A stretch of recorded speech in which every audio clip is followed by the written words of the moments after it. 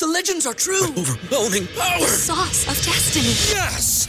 The most legendary sauce has arrived as McDonald's transforms into the anime world of WickDonald's. The greatest flavors unite in all new savory chili McDonald's sauce to make your 10-piece Wick Nuggets, fries, and Sprite ultra-powerful. Unlock manga comics with every meal and sit down for a new anime short every week only at WickDonald's. Ba-da-ba-ba-ba, go! At participating McDonald's for a limited time while supplies last. This year, build your credit history with the Chime Secured Credit Builder Visa Credit Card. No credit checks to apply. Get started at chime.com/build. The Chime Credit Builder Visa Credit Card is issued by the Bancorp Bank N.A. or Stride Bank N.A. members FDIC. Chime checking account and 200 qualifying direct deposit required to apply. Oh, the only limits there are is the ones that you set for yourself. So stop saying that the sky is the limit. The sky is no longer the limit. If you feel that you can go beyond the sky, then do it. And remember, as we become adults, we take on these roles. And the one thing that we forget is our imagination. Our imagination can take us places far beyond that we can ever imagine. So remember to keep strengthening that.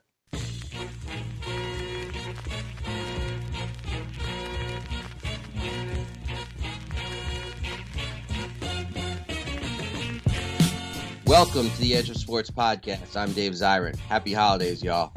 This week we talked to Prince Daniels, former NFL player and author of the book Mindfulness for the Ultimate Athlete, Mastering the Balance Between Power and Peace. Should be a fascinating conversation.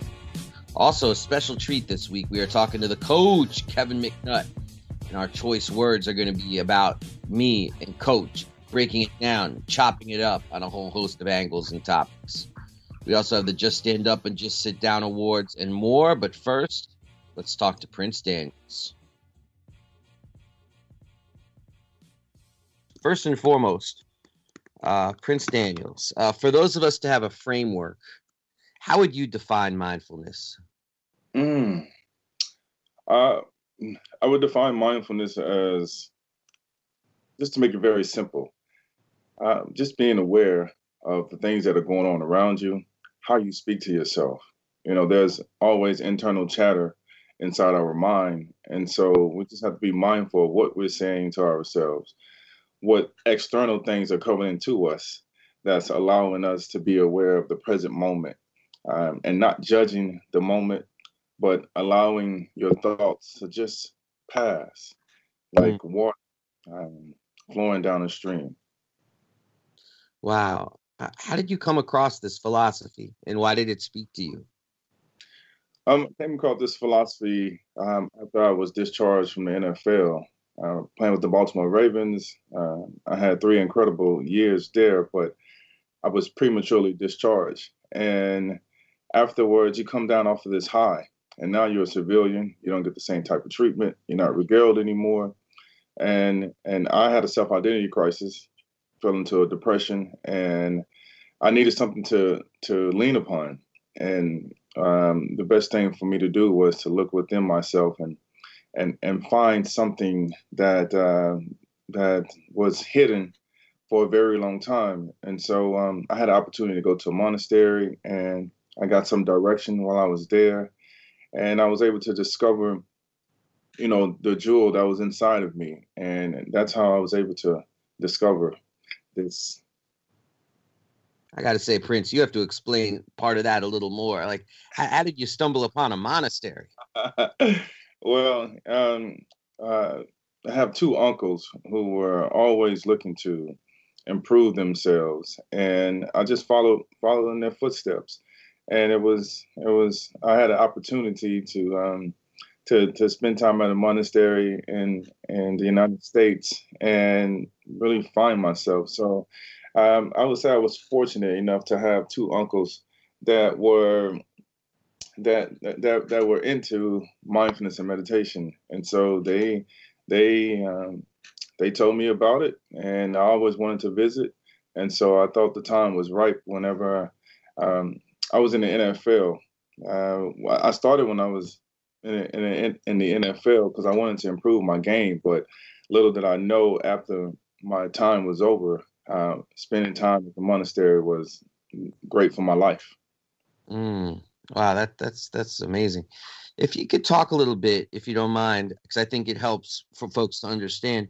Can you talk about the incredible like scope of your career, like from college to the pros, the roller coaster, the ups and downs, like where you went to college, how you performed at college, and then making it in the pros? Most definitely.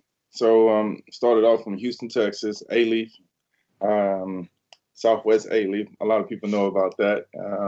And I graduated from high school. I didn't do well on the ACT, SAT, so I had a lot of scholarship offers from big schools. And during the signing day, I didn't sign with anyone, and so I had to figure out what was my next step. And really, I did not know. I was just wishing upon a star. And for the first year, one of the coaches from Georgia Tech, they came to recruit at our school. He was coming to recruit someone else. My coach told him about me. He saw one play of me, and after that, invited me to Georgia Tech. Went there. I talked to the coaches. They told me if I do good on and off the field, they can see about getting me a scholarship. It did not happen like that. So, one, let me say this. I got accepted to Georgia Tech with my grades because I passed the ACT, SAT afterwards. And I had a 3.4, 3.5 GPA in high school. So I got accepted into Georgia Tech. And then from there, had an opportunity to play on the football team, be a walk-on.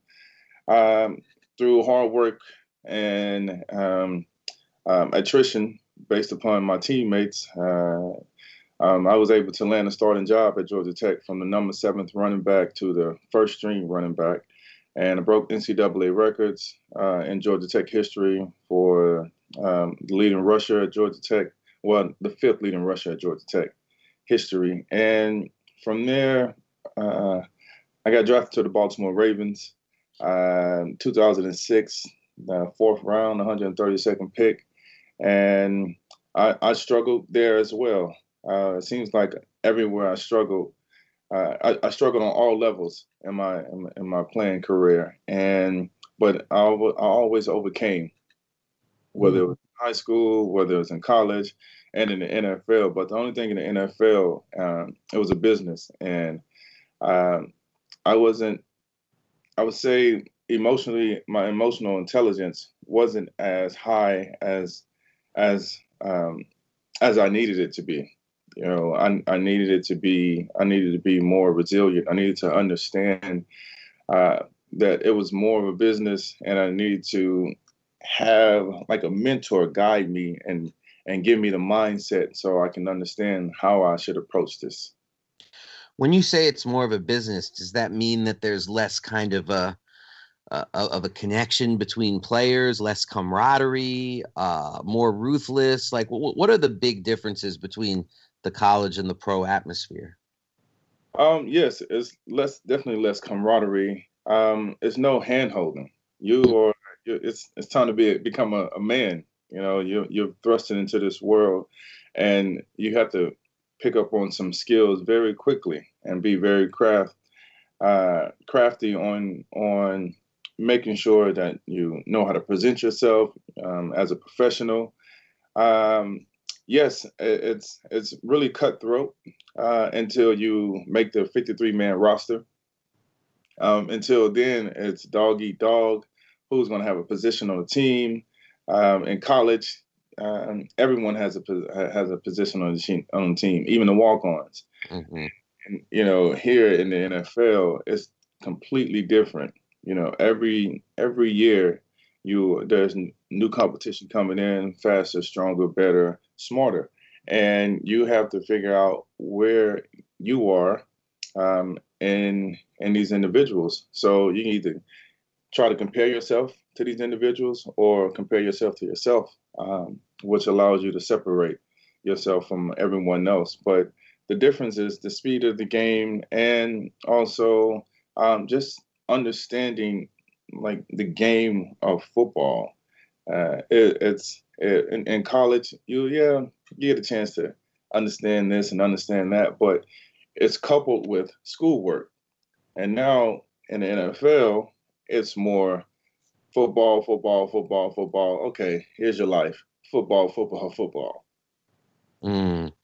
Now, you were with the Ravens. I mean, they're generally regarded as this kind of model franchise from the top down. What was your experience like being a Raven? Oh man, it was amazing. I would not want to go anywhere else.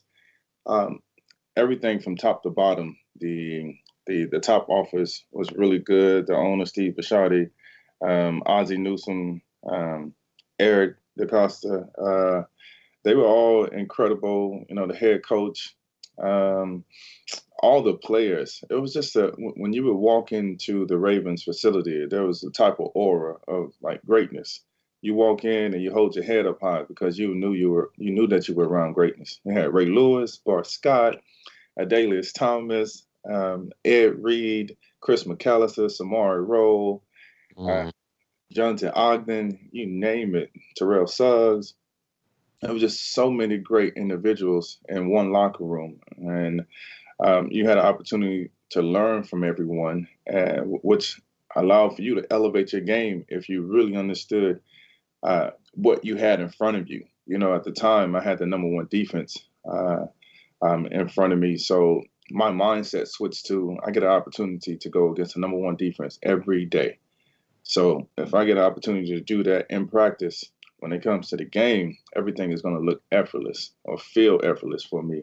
But to others, it's going to look extraordinary. So, you know, I pride myself on being able to play with those guys and show up every day and play to my best ability.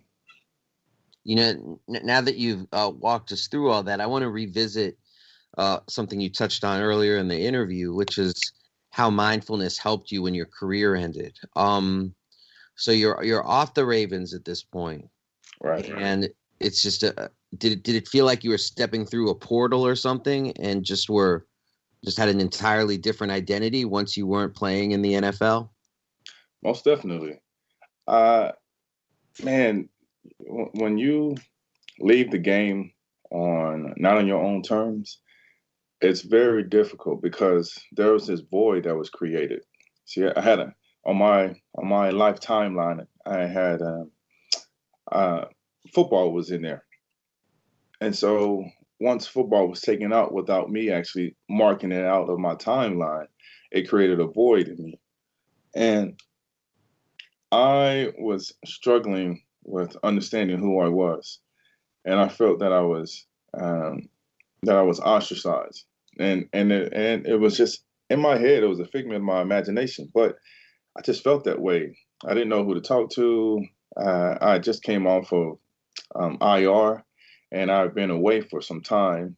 Never really showed my face at the facility because I sequestered myself and was trying to figure out who I was. I was before I was released from the Ravens, so that pretty much uh, um, carried over into not being an NFL player, and it was more so identifying like who am I. I was embarrassed really because I didn't want to show my face, and I didn't want people to ask me like what happened. Is everything okay? Like I saw you get drafted, and I knew you was about to play, but what happened? So I didn't want to face that, and I didn't want to answer any of those questions. And for me, it was just trying to figure out how do you maintain that level of energy.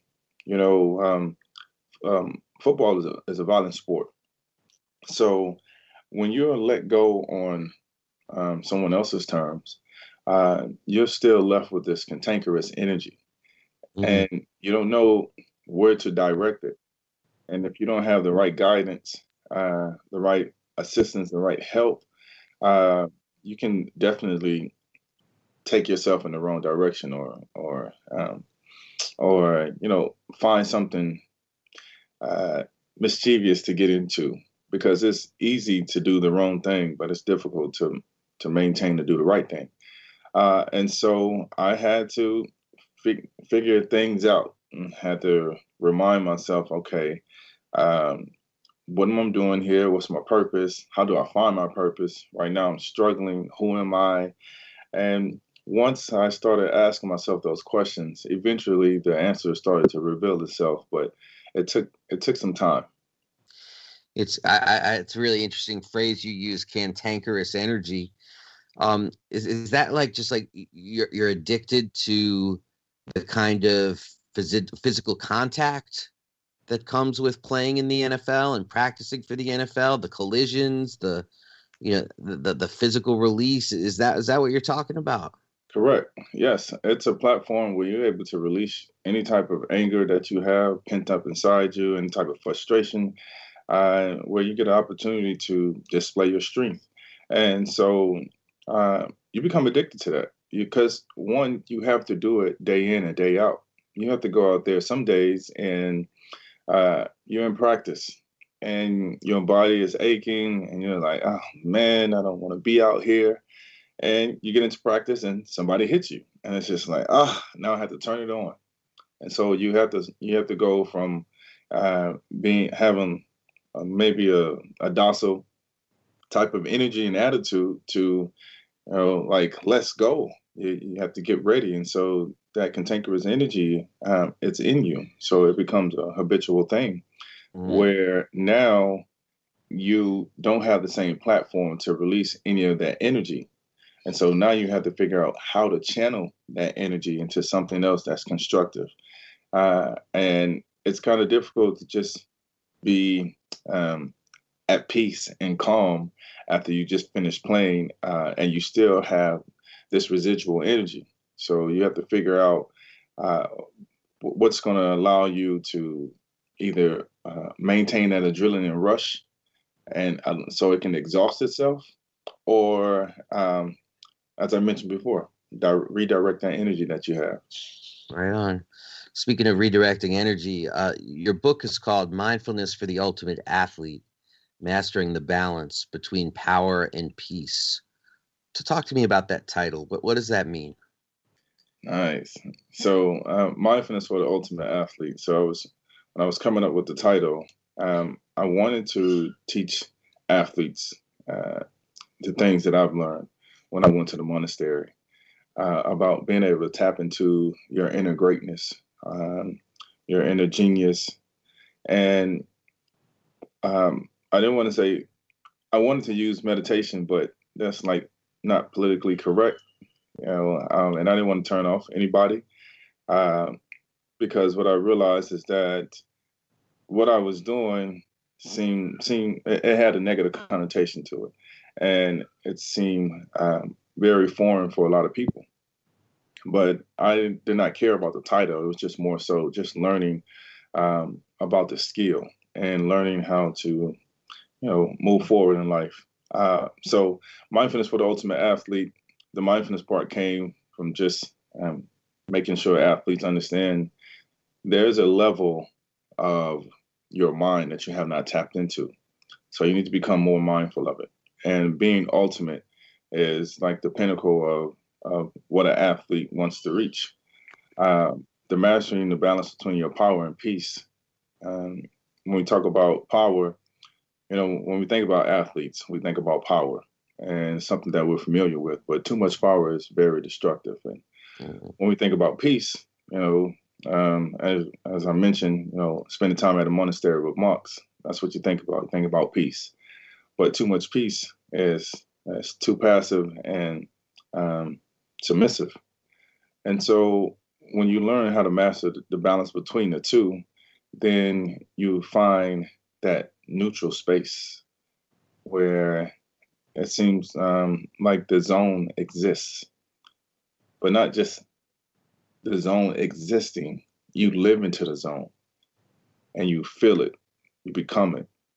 And so I've been able to tap into the zone on the football field, but also at the monastery. And so I decided it was perfect for me to merge these two things so I can teach players like how to tap into the zone, get into it, understand that you're in the zone, and know how to get back to the zone repeatedly. Now, is something like this, you said you wanted something for athletes. Calvin Johnson, the great Megatron, he wrote the intro to the book. is how do you define an ultimate athlete? I mean, do you think this philosophy is really just for the Megatrons of this world? No, not at all. It's a mindset. Um, how do I define it? Well, there's no one set ultimate athlete. I think we are all athletes in this game of life, but when it comes to the ultimate athlete, it's more so all of the pieces that come together for this individual, whether they're small, tall, big, medium size, it doesn't matter. It's about their mindset. It's about their heart. It's about their ability to tap into something that's far beyond them, tap into their inner greatness. And yes, we all know that Megatron was an ultimate athlete. We've all had an opportunity to witness that. But it doesn't matter your size, because a Calvin Johnson comes every once in a while. But it's about being able to go beyond the levels of competition. And when you realize the ultimate athlete form is when you're in competition with yourself, and you're not competing against anyone. Like you almost go out there as I'm competing against humans. Oh, okay, let's go. Exactly. No, that's and if it could help Megatron, you could have that attitude of it'll help me too. Right. Do you know of any coaches or teams that are trying to embrace this philosophy, like trying to use it as a way to integrate it with a collective sports mindset? Yes. So the Denver Broncos running back coach and offensive coordinator, Curtis Mockins, he's definitely wrote a blurb about the book, and he's also implemented it in his room, the running back's room, and his office. So he gets behind the book, and the Ravens, they're definitely embracing this as well. I have an opportunity to work with them, and everyone is slowly jumping on the bandwagon, but they are because they realize that this helps far beyond the game.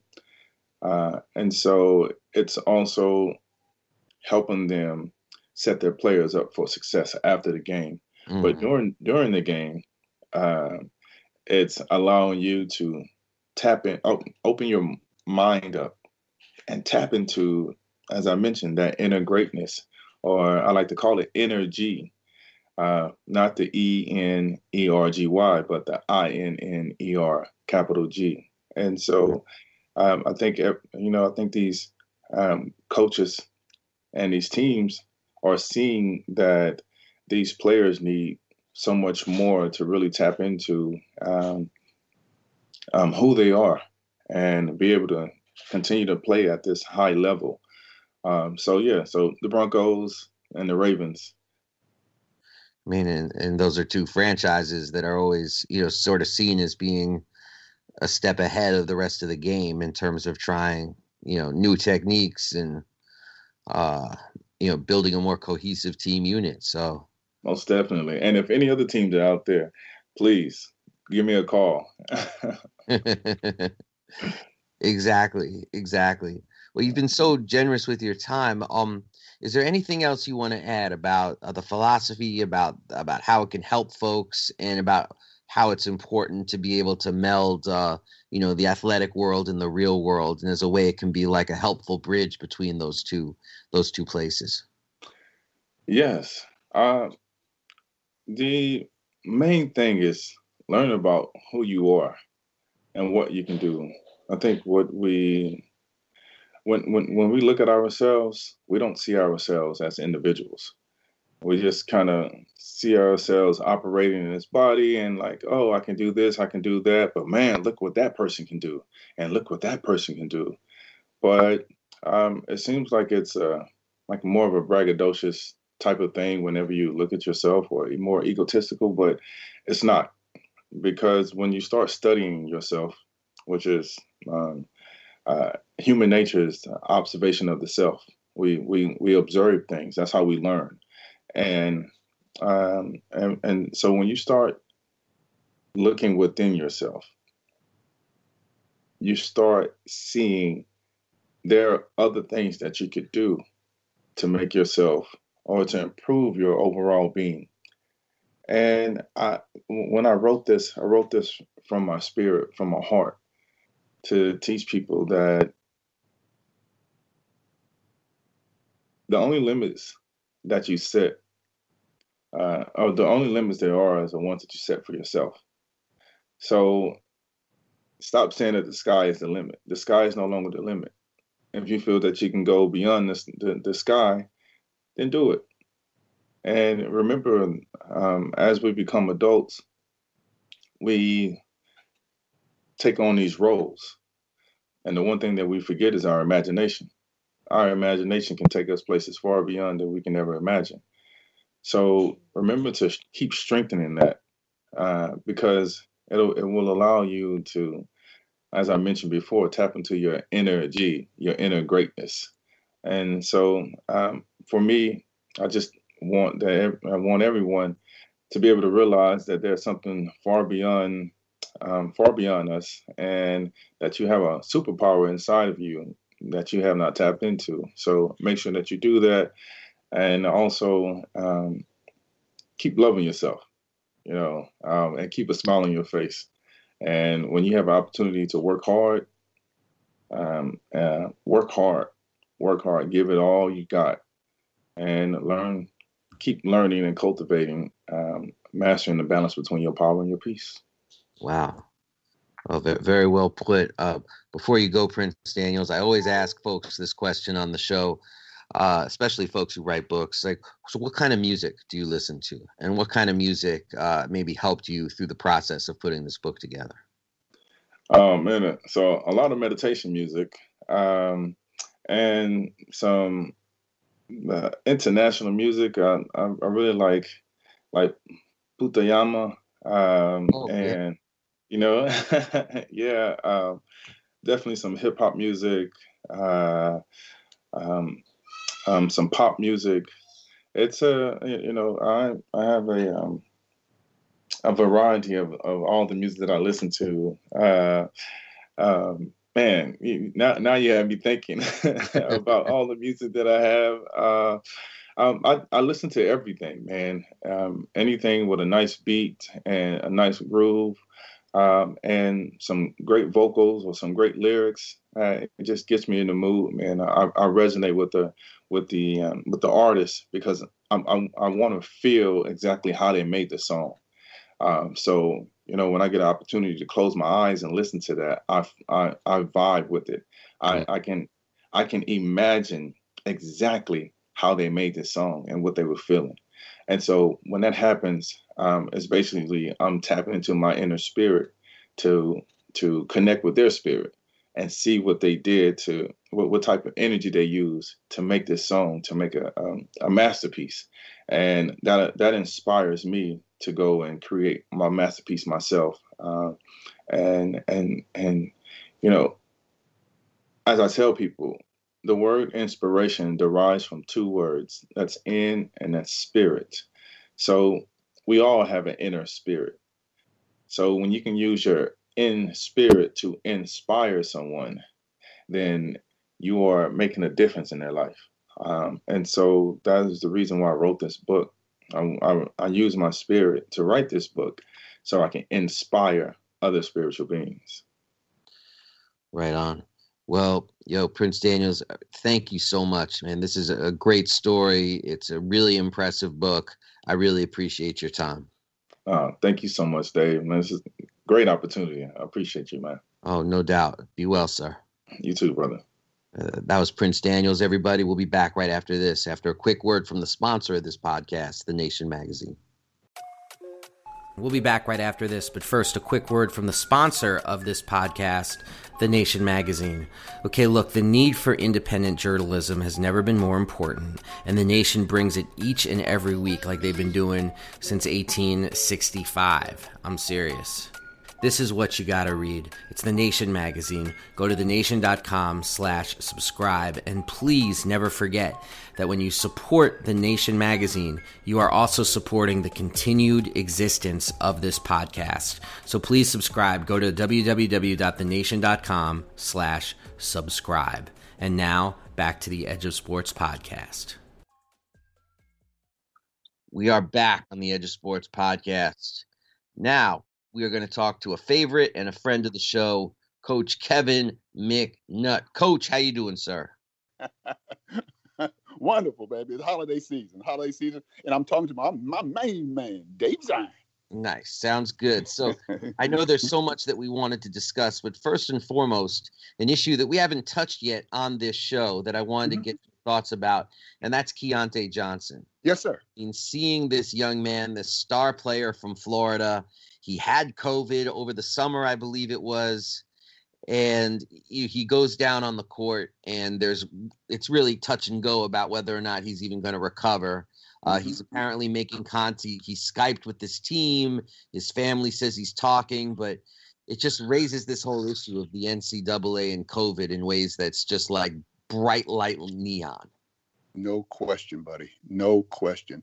Dave, I was watching the game live around this time last Saturday. Mm-hmm. They go to the timeout. They come out of the timeout in a TV timeout. It's one on one of the ESPN channels. Come out of timeout. Then they go right back to commercial because they said we have another injury. They come back. Then they're saying that, okay, Johnson's being carted off. No details, nothing. But it hit me so hard. I'm a lot older than you. I'm 112. Yes. It took me right back to Hank Gathers, Loyola Marymount, 1990.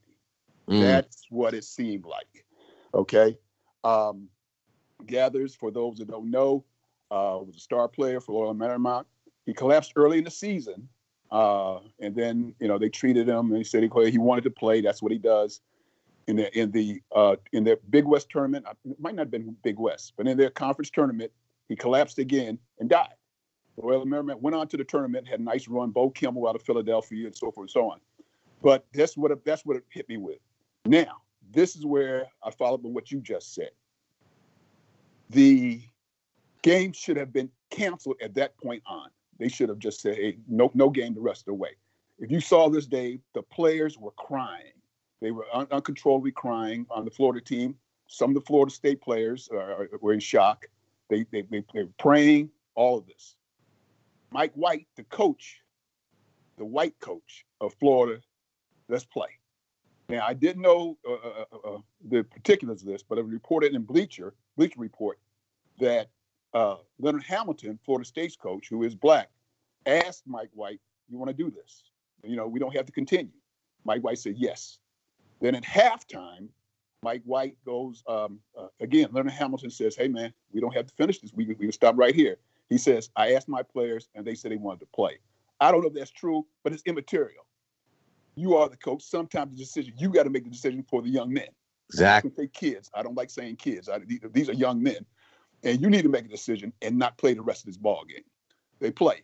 Now, the kid, and you can see from the moment, and this was, by the way, this was in the first timeout. So we're talking about 16 minutes of the first half. Only 4 minutes have been played when this happened. So you can see in the kids, they were double-minded. Their spirit was gone. They were lifeless. And they went on to lose the game by 15. Well, I think the final score was 12, but it was 15. It was never in doubt. Okay. So I'm saying, how in the world do you play this? And then it just hit me, the stark reality of, and I already knew it, but this is flush, of black labor, white wealth of college athletics. Mm-hmm. You had the pandemic. We're playing in a pandemic we shouldn't be. And you have these games going on, and you have these kids, young men, that are playing this game, and they have nothing to do but play ball. There's no classes. There's nobody on campus. But they have classes. They have to study for finals. But you're doing that online, so they are quarantined. All they have to do is play ball. Now, when you have COVID and it hits, you can't even play ball. You can't even practice. this is what these guys are going through. No Thanksgiving with their family, no Christmas with their family. And Mike White says, hey, come on, just play. Sort of like the Lay's potato chip commercial. We'll make more. I mean, it just hit me flush. And I'm so glad we're talking about this because I got filled with it because it was just the epitome of black labor, white wealth. Mm-hmm. So now, fast forward to this, Keontae goes into the hospital. They induce a coma. He's recovering. He's starting to come out of it. And then Florida, in their infinite wisdom, decides to cancel a game against North Florida on Wednesday, and then subsequently turn around and say they're canceling 3 other games that are coming up. They got to be non-conference, they're not SEC games. And I'm saying, why are you doing this now? You should have did this then. And AD gets out some statement saying, well, we're concerned about the emotional value of the kids. What? Well, we played this game on ESPN for the big dollars on Saturday while this guy's being wheeled out with nobody knows what's going on.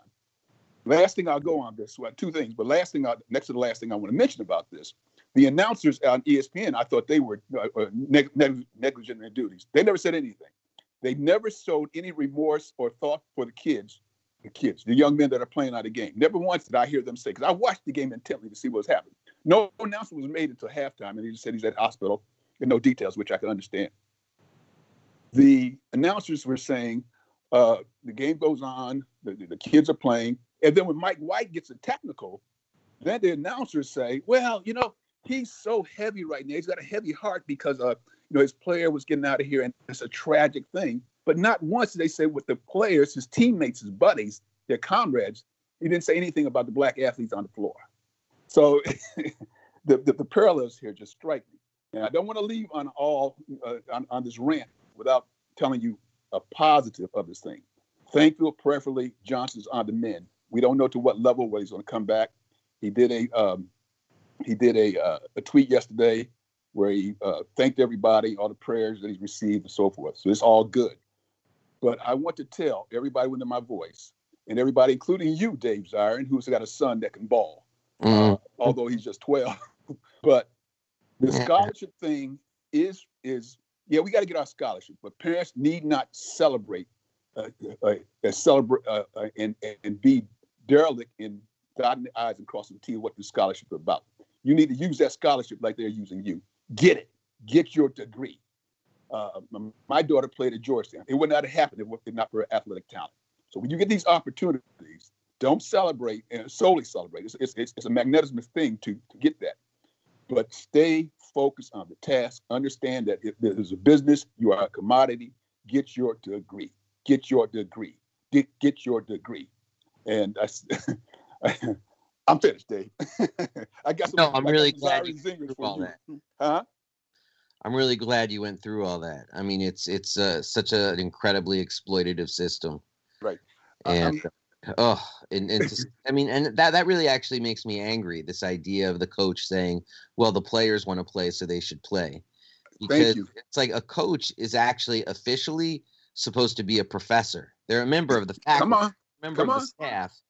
And can you imagine a bunch of students coming in and just saying like, yeah, well, we don't want to take the test today. And a professor being like, wow, didn't want to write that essay, didn't want to write that test. Well, I consider myself to be a player's coach as a professor. So, I mean, come on. This is pure, unadulterated nonsense. You're the man, Dave. You got to call it out as such. I can see somebody in your audience might say, well, wait a minute, why did you make this a black and white issue?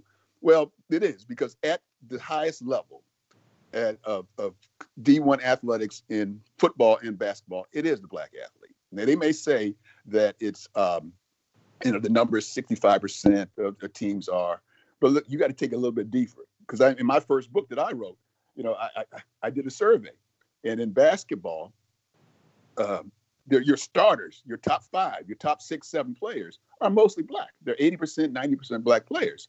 So that's why. So when they say there's 60%, no, a lot of that at the end of the bench are friends of the program and guys that aren't going to play. So that's why, so I'm trying to, when I say black labor, like white wealth, that's what I'm talking about. But in and of itself, it's just a despicable thing for all the players and all the athletes that are out there now with this pandemic. 3,200 people died yesterday alone, and they're playing basketball for this hundreds of $1 million that are online for the NCAA tournament, which was lost last year, and they're definitely going to get this year. Exactly. Come hell or high water. Yes, sir. And you know they wanted it last year too. Yeah. Oh yeah. And look, I'm about the biggest. Look, what the NBA is to you, college basketball is to me. And speaking of that, I got some Zion Zingers for you on the NBA, was kicking off next week. Oh well, perfect segue, sir. Throw them out at me. Did you tell the folk what Zion Zingers are all about? Well, why don't you tell them what Zion Zingers are all about? Well, Dave and I go way back. We've had way back. We were on. Well, Dave had a show on Sirius Radio with my books. I interviewed, and Dave said, "Hey, you're pretty good. Why don't you come on back?" And before we know it, I'm his sidekick on the show. So we started this thing where Zion Zingers, where I would hit Dave. I just asked Dave some questions. He doesn't know what I'm talking about. Mostly it's NBA, and then he just gives his answers to them. Sometimes they're tough questions. Sometimes they're softballs because I try to help Dave out. I got to feed him the rock. But anyway, you ready, Dave? Yes. Dave, this is a little different than our normal one. I'm going to do it in the ESPN 30-30 segment where they always ask you, "What if I told you?" Ah. You ready? Ready. What if I told you the Nets will finish in 4th place in the division, and dysfunction will reign supreme, similar to the Tampa Bay Bucks in the NFL? I would say that would not shock me at all. The East is stronger this year, deceptively stronger in many respects. I think if you're talking about teams that would be necessarily ahead of the Brooklyn Nets for all their pedigree, you can't sleep on the Bucks, who are going to be so much happier with Giannis Antetokounmpo. Mm-hmm. Love the new look 76ers with Doc. I think Doc Rivers. I think they've had an A+ off season.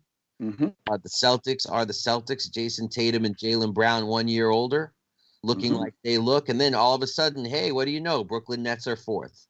So, and I didn't even talk about some of the other teams that are giving me some excitement. So that would Miami.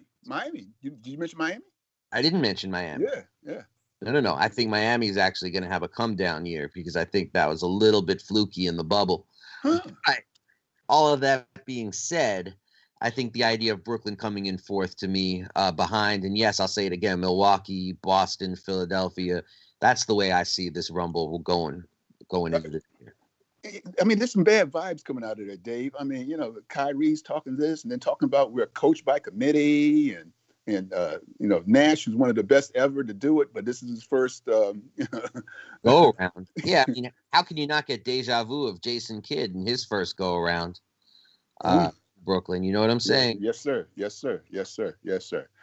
Dave, what if I told you that James Harden will be traded to a team other than the Nets or 76ers? I'd be legitimately surprised. I mean, the 76ers make the most sense. Ben Simmons makes the most sense as a piece for James Harden if it's going to get done. But, I just interviewed Chucky Brown and Mario Elie. Yes, sir. And they seem pretty, I don't know, they seem pretty set on the idea that James Harden's going to do what he's going to do. But the Houston Rockets are going to do what they want to do also. Okay. So you think he will. Okay. That's cool. I got another Rockets question. Most sense. That's what I got to say. Right. Another Rockets question. What if I told you that John Wall and DeMarcus Cousins will start together only 25% of the Rockets games due to recurring injuries? Oh, it would depress me very much. I love those guys in college. I actually did the NBA rookie transition program and did a talk when they were rookies coming in. So I saw them all bright-eyed and bushy-tailed at age 19 getting into this league with all the potential in the world. So I'd like the idea of them having a nice second act. Right. So let's try to make that happen, please. Okay. All right. But do you think that, they're coming off Wall hasn't played in 2 years with a knee and then Achilles, and just DeMarcus hasn't been able to stay healthy. Yeah, no, that's true. DeMarcus is the one I'm more worried about, honestly, because Wall's been, all my intelligence tells me that Wall has been pushing it really hard. And yes, it's been 23 months since he's seen a court, but at the same time, he's doing what he's doing. Yeah. You know, I'm passing on that comment where you say all your intelligence. That's an oxymoron. but I'll move on. Man, you threw me that softball, Dave. Come on. By all my intelligence, I mean all of my secret spies. I knew you were going there, brother. I certainly don't mean those coming out of my brain. I love you, boy. Okay. All right. What if I told you, this is one you're going to like. What if I told you the Wizards' backcourt of Beal and Westbrook will combine to average over 52 points a game? I would say that's my expectation. I love the way Russell Westbrook has apparently been looking in practice. He's apparently changed the energy in the entire building. And also, here's an interesting statistic. For all the talk about Russell Westbrook being this kind of amazing ball hog, look at the people that he's played with and how well they have done scoring-wise. I mean, Kevin Durant, James Harden. I mean, even people like that he played with in his 1 year where he didn't have either of those guys with him in Oklahoma. I mean, he was setting people up to be better players. I think Russell Westbrook is underrated as a guard who makes his teammates better. And I actually feel a great deal of confidence that him and Beal are going to just be absolutely like peas and carrots. You eat peas and carrots, Dave? Oh, yeah, peas and carrots. So do I. Delicious. Of that 52, okay, they're gonna go over 52 points. What's their averages to get that over 52? Yeah. No, I'm gonna go 27 and 20. Beal 27, Westbrook 25. Really? Okay. And triple double for Westbrook, or maybe say what's it? 8 rebounds. It'll be like 8 rebounds, 10 assists. I mean, 25 points. It'll be a very sweet year for Russell Westbrook. And and that's there's the old expression, past is prologue. And the man is a 9-time All-NBA player. I feel very confident. Okay. And the Wizards will be the 6th seed. Woo! Dave Zirin coming strong. Really? There you go. Okay, brother. Okay. This is how we do it. Okay. This one I have to ask, but I have to put a little editorial comment before I hit you with it. I'm a Giannis Antetokounmpo fan, and I am, Dave, because I was on him, I guess maybe a second or third year in the league when he did the fivesome, where he led the team in scoring, rebounding, assists, block shots, and steals. Is that all of them? Scoring, rebounding, assists, block shots, and steals. He led the Bucks in all 5. And I was preaching his case there. Watch this guy. He's going to be the man. He signed the largest contract this week. But what if I told you that Anthony Davis is a better all-around talent than Giannis? I'd say Anthony Davis has to amp up his killer quotient by about 15% before I'm willing to have that discussion. Got you. There's 2 knocks. He doesn't play. Well, nobody plays as hard as Giannis. I mean, that's one of the things about it. He just plays. If Westbrook plays hard, so does Giannis. They're tag team in that. And Davis has to ramp it up. And the other thing, which he did this year for the most part, is that he got to stay out of the repair shop. Mm-hmm. He had a history of that. And oddly enough, it was Giannis who got hurt and then missed the playoffs while in the bubble. Well, he didn't advance in the playoffs because of injury. But Dave, as much as I dig Giannis, man, and I watched Anthony Davis for the first time because this is the first time he was into the playoffs, not on bottom feeder over there in New Orleans, is that Davis can do it, man. Davis can play defense. I saw Davis out there on the perimeter. I saw him take blocking shots in the hole. I saw Davis hitting threes much better than Giannis can. I saw Davis doing something I have yet to see Giannis, and it drives me crazy. Davis can face up, one dribble and up. I have yet to see Giannis do that. I've seen Giannis stand up and take a three. I've seen Giannis go to the basket nightly. He leads the league in points in the paint, but I have not seen him look at a guy, go left or right, and one dribble and up. And so Davis' game seems a lot more polished, and I'm not sure I'm seeing outside of, like you just said, the effort.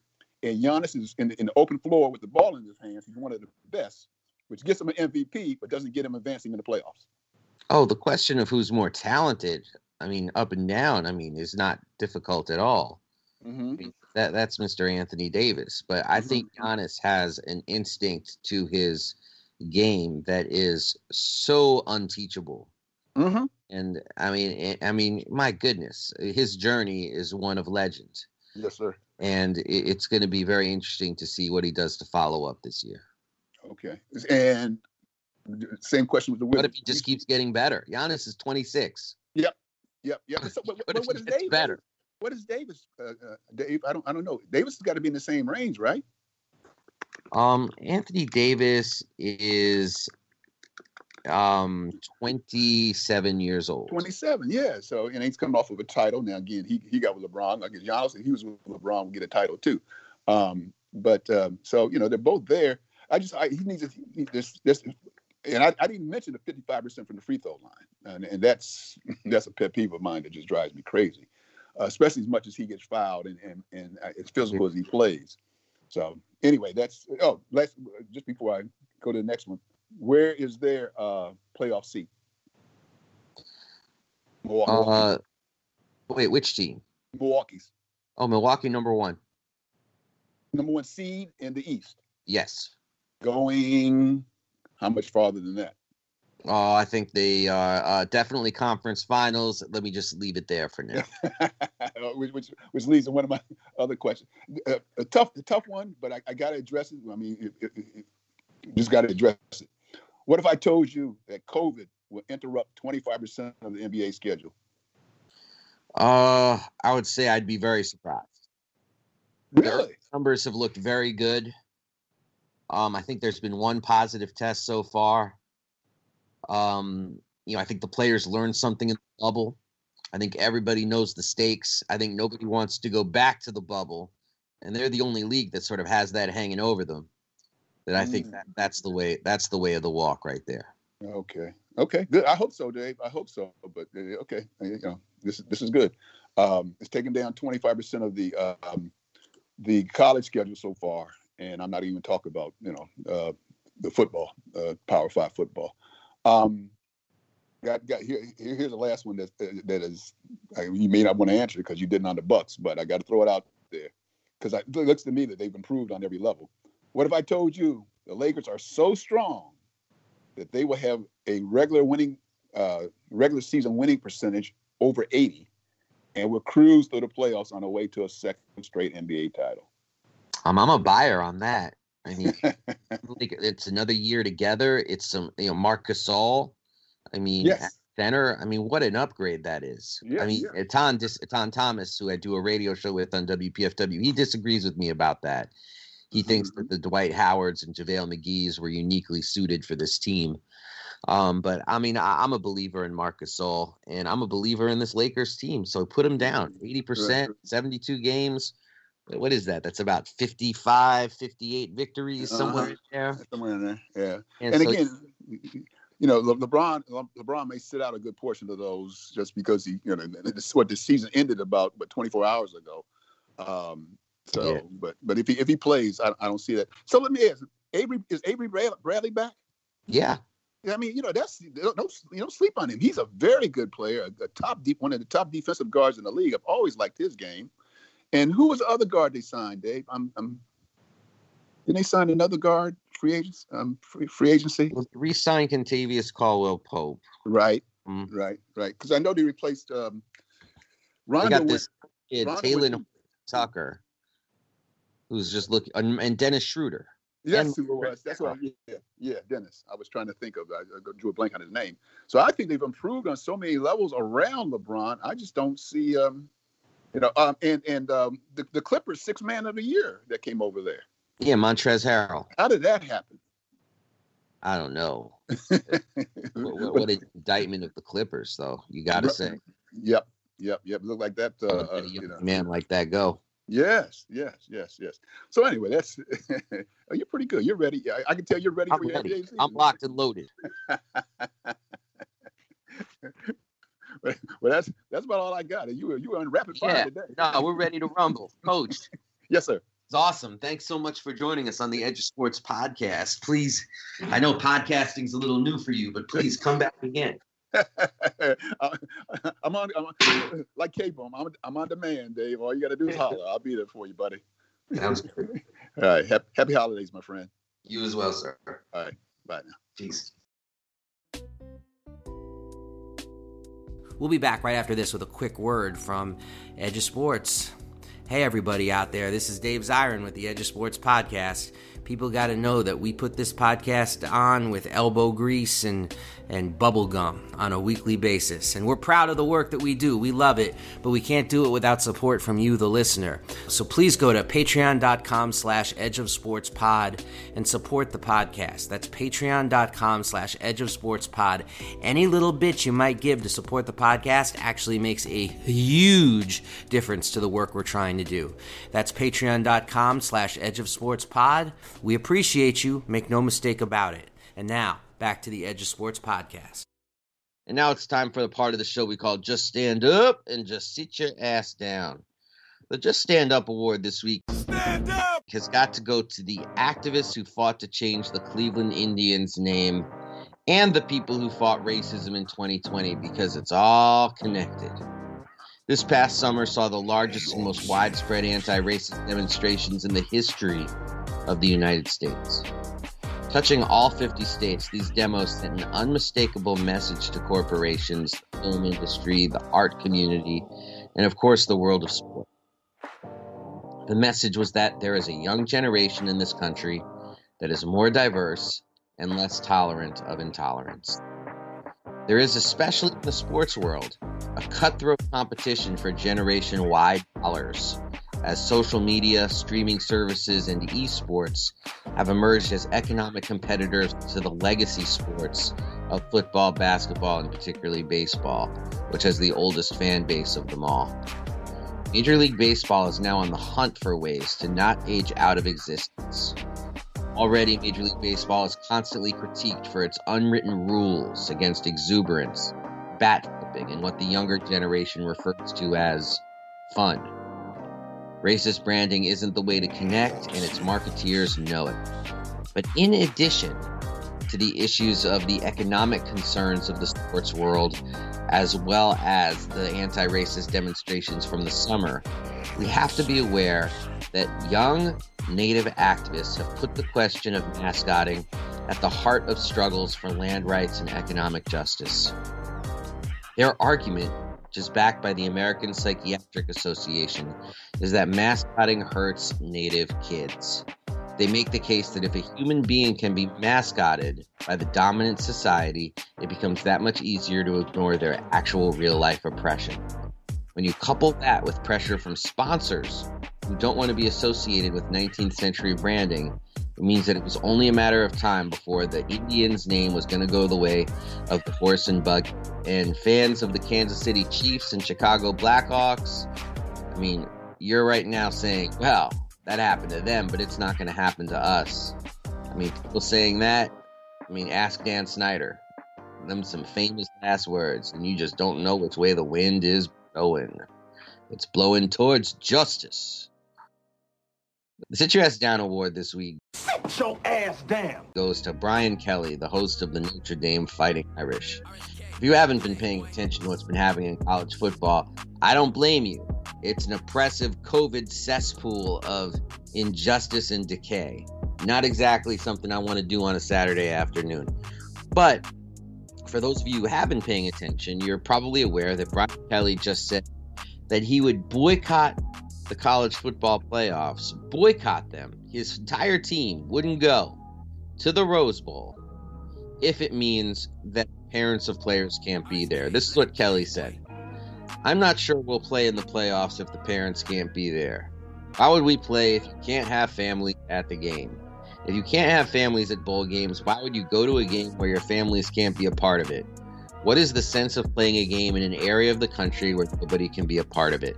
Of course, talking about the Rose Bowl, which is in California, whose COVID restrictions would mean that families can't be there because there are no ICU beds left in California. But that is not really Brian Kelly's concern. His concern is for his players, being able to celebrate this such beautiful moment with their families. Now, here's the issue. And if I'm wrong about this, you know me. I'll be on my podcast saying I was wrong.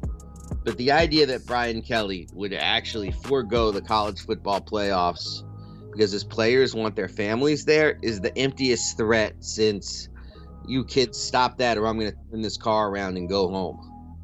This is complete and total grandstanding by Brian Kelly. Notre Dame, if they're eligible to do so, will be in that college football playoffs. And I mean, I just am so tired of the pompous caterwauling by these college coaches who are making millions of dollars a year and try to act pro-player with statements like this when they're really objectively pro-COVID. So, Brian Kelly, sit your ass down. Sit your ass down.